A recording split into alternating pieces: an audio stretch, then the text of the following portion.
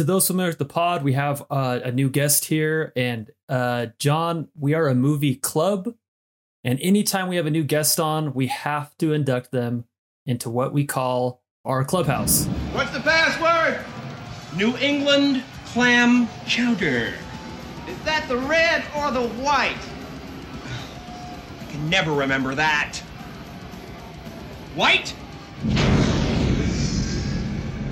We've tried to get rid of this segment, but our listeners demand it. So here we go. Basically, we have three questions, and Ben's going to kick us off. Do you want to say something first before we?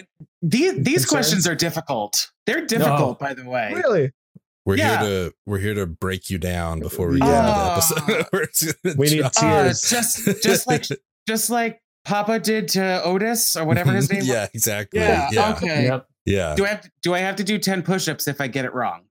At least, at the very You have to do least. 10 push-ups regardless, honey boy. Ah, damn it. Smoke Okay. this whole pack in the bathroom. And if we right can now. reach you, we can slap you. That's okay. I'm- You're going to win in the end, though. Yeah, you'll Okay, be great. good. I'm actually excited to hear that though, because I feel like, oh, cool. This is like someone who's like taking these answers like to heart, which is always, it's good. It's a great clubhouse. We when you get encourage that. it. Yeah. So my question, as you know, and as some of the listeners might, is a desert island question. You're stranded. You've got provisions. You've got also happen to have like an entertainment center with you, screen, Blu-ray, got whatever you need. And you're allowed to take the filmography of either one actor or director with you onto this island to keep you entertained. I'm always curious to hear who people would choose and why they would choose them. So can I do both? Can I break the rules and do both? Okay. So for actor, I'm going to choose Nicolas Cage. Don't ask All why. right. I love it. I don't think you need to explain why. It's perfect. Nope. We will not ask. But we The grant answer it. is the explanation. I've seen Gone in 60 Seconds. I know why. It's all good. Don't worry. Days off. Like, come on. The man is a genius. And I'm really excited for that new movie he's in that he's playing himself. Yeah. Yeah. Which is good. It's a point I forgot to bring up. If the person's still alive, you're going to continue to get their stuff. So you'll have that on the island with you. So that's perfect. I'm just so happy to have Prisoners of the Ghostland in that arsenal. Then. You get both Ghost Riders, but the one that will haunt you is that Superman movie you never got. Oh, that's true. It's I would love fine. to see that. It's fine. It's fine. I get to watch vampires kiss every day. That's what Okay. Yeah. All right. Good trade off. Did you see that new movie Pig he's in? I haven't seen Pig yet. No. It's really good. It's really good. I did see Wally's Wonderland, which is based off of like Five Nights at Freddy's. Oh, where yeah, that's right. He beats the shit out of animatronics. It's hilarious. I loved it. Nice. That's awesome. That sounds very Nick Cagey. But in terms of director, I picked Edgar Wright. Nice. I Solid like the Three Flavors of Cornetto trilogy. Mhm. I love Scott Pilgrim. If you want something bad, you have to fight for it. Step up your game, Scott. Break out the L word. Lesbian? The other L word. Lesbians? It's love, Scott. I wasn't trying to trick you. I do like Baby Driver, even though two of the main actors are kind of canceled. Yeah. It's tough. And we'll probably talk about that maybe a little later today as well. But I mean, I think Baby Driver is awesome. I do like video for a living. So just like the synchronization it has with like the audio and all the actions going on, the choreography is just, it's amazing. I don't know that I've still seen anything quite like it, but the Cornetto trilogy is great. We talked about Last Night in Soho, which I think for all of us kind of fell into the bottom of Edgar Wright, but it was still fine. You know what I mean? Like, it's not a bad movie. It's just like he's made so many great ones that it kind of falls back a little. But and we are very pro Scott Pilgrim podcast here. I can say that. Yes, we are. Scott Pilgrim is that. When I first saw that movie, it blew my mind. So I had good. no idea what I was stepping into, and I'm just so happy that it's in our lives. Yeah. Yeah. I'm the same. I didn't know about the graphic novel or anything. And I was like, oh, I loved it. Loved it. Well, and it's one that like, I feel like every time I watch it, I almost forget I forget how like magic it is. Like every time I watch it, I'm like, oh yeah, this movie fucking rules. Like you kind of forget how silly it is. And like, obviously the video game aspect of it. So like the crazy Tony Hawk sequence where he like slides down the banister on like a tray or whatever. You do a like thingy down Chris those Evans. stairs. And just like I don't know, just all the different video game tie-ins and just like the whimsy of it. I feel like I always forget, and then every time I go back in, I like kind of fall a little bit more in love with Scott Pilgrim. And that's also like one. Oh, go ahead. And also all the secondary characters, because you have like Anna Kendrick, you have Aubrey Plaza, you have Brie Larson in it, like all these people that you're just like, oh my god, you guys blew up after this movie. Totally. Yeah, they just keep coming. So good. Yeah, that's a movie that was introduced to me by a friend of mine, Adam Palcher. He's got a podcast. He's been on our show a few times. He's sort of like our podfather. He was like one of the inspirations for us starting this show. He helped us like kind of work out the logistics, getting started, and gave us some pointers and stuff. But he and I are really good friends, and he showed me Scott Pilgrim, and it was one of my favorite experiences seeing a movie for the first time, because I watched it with him and his son, and it was just, it was really cool to watch it with those two and kind of see it through the eyes of a child at the same time as seeing it through the eyes of an adult. You know what I mean? And so that moment's really precious to me as a movie lover. And so I'm curious if there's any movies, if you could go back and experience for the first time, what would you pick? Okay, go with me on this one. I will. Coming. I wrote down Requiem for a Dream. Okay. I mean, I kind of get it. I kind of get that. Like I've been meaning to rewatch it, but now every so often I'm like, you're still not ready. It's been probably 15 years since I last saw that movie, and I'm still not ready to rewatch it. So I feel you. Yeah.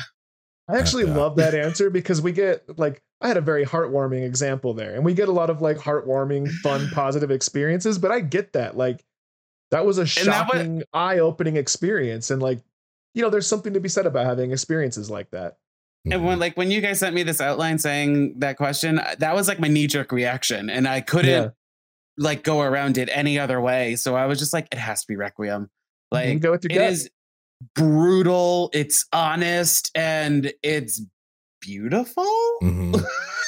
Yeah, I mean, it is like there are shots and they still stick with me. I'm with you.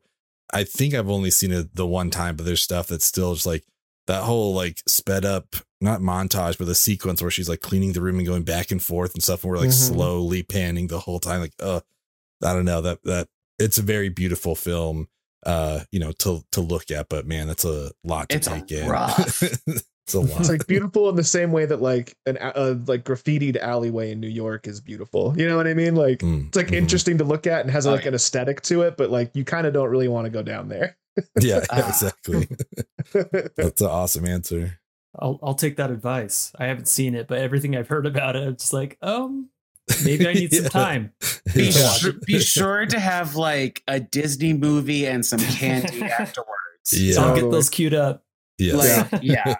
You're going to need something light and fluffy. Make sure the kids are at Stephen Doty's. You don't need them walking in accidentally. Yeah. True. Okay. Oh, wow. Okay. Yeah. Well, my question is a little more lighthearted than Ben and Tyler's. Mine is about movies that you feel go grossly underappreciated, that you feel like people just don't get enough of, and you're the one seeing its praises and you feel like no one's hearing you. We call it the unsung gem. And John, we want to know what your unsung gem is. This one was really difficult too. So I said Empire Records because I feel like not enough people have seen it. Agreed. You know you're not on until this afternoon, right? Joe, it's Rex Manning Day. Rex Manning Day. Oh, Rexy, you're so sexy. Or they haven't seen it recently. Like when was the last time you guys watched it? For me, it was probably like a few months ago. So it's not been that recent. Like a year. Yeah. I love that movie. I agree with it. It's such a great movie, and it was like one of like my longtime favorite movie, because I watched it when I was like a teenager, I believe, the first time, and then it just kept on going from there. I mean, yeah, I in the process of trying to get my drum set back that a friend has been watching for me for a while, and I was talking to my girlfriend about it. It's like, I just want to like set it up somewhere so that when I'm mad, like the guy in the Empire Records, I can just go like Joe, put on an AC/DC song and just like play them, you know. It's like, it's such a relief. But that's a movie that I think I quote more than I realize that I do, you know. Like, that movie is pretty quotable. I wanted to have a little chat with Warren. Yeah? Have a little chat with my gun. What do you want, Warren? Stop calling me Warren! My name isn't fucking Warren! His name isn't fucking Warren. His name isn't fucking Warren. His name isn't fucking Warren? I thought his name was Warren. I mean, Rex Manning Day. That's just the best. It's Rex Manning Day. I actually, my sister, for Christmas or my birthday one year, got an artist's drawing of like the Rex Manning album. Oh, that really? I have hang up here. That's amazing. He showed up in something that we were watching the other day, and that was my first like, is that Rex Manning? That's like all I thought about. So that's to me, he's also Michael Carrington from Grease too. So like, that's true. That's true. That was a lot later for me. So he was just like in my head so much as Rex Manning, but he's great in Grease too. Anytime someone like says "I" and then like stops for a second, I think of Renee Zellweger singing that song on top of the record store, which is like "I far away."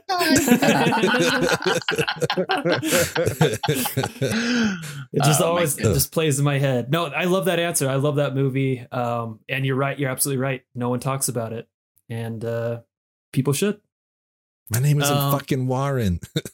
His name isn't Warren? This is just going to be an Empire Records quote along now. And honestly, like that, that's like the unicorn dream job, in my opinion. Just the old record store. Yes. Everyone's best friends, you know, like different walks of life, but they all are united and in the record shop. So anyway, we could spend all episode talking about Empire Records. Yeah.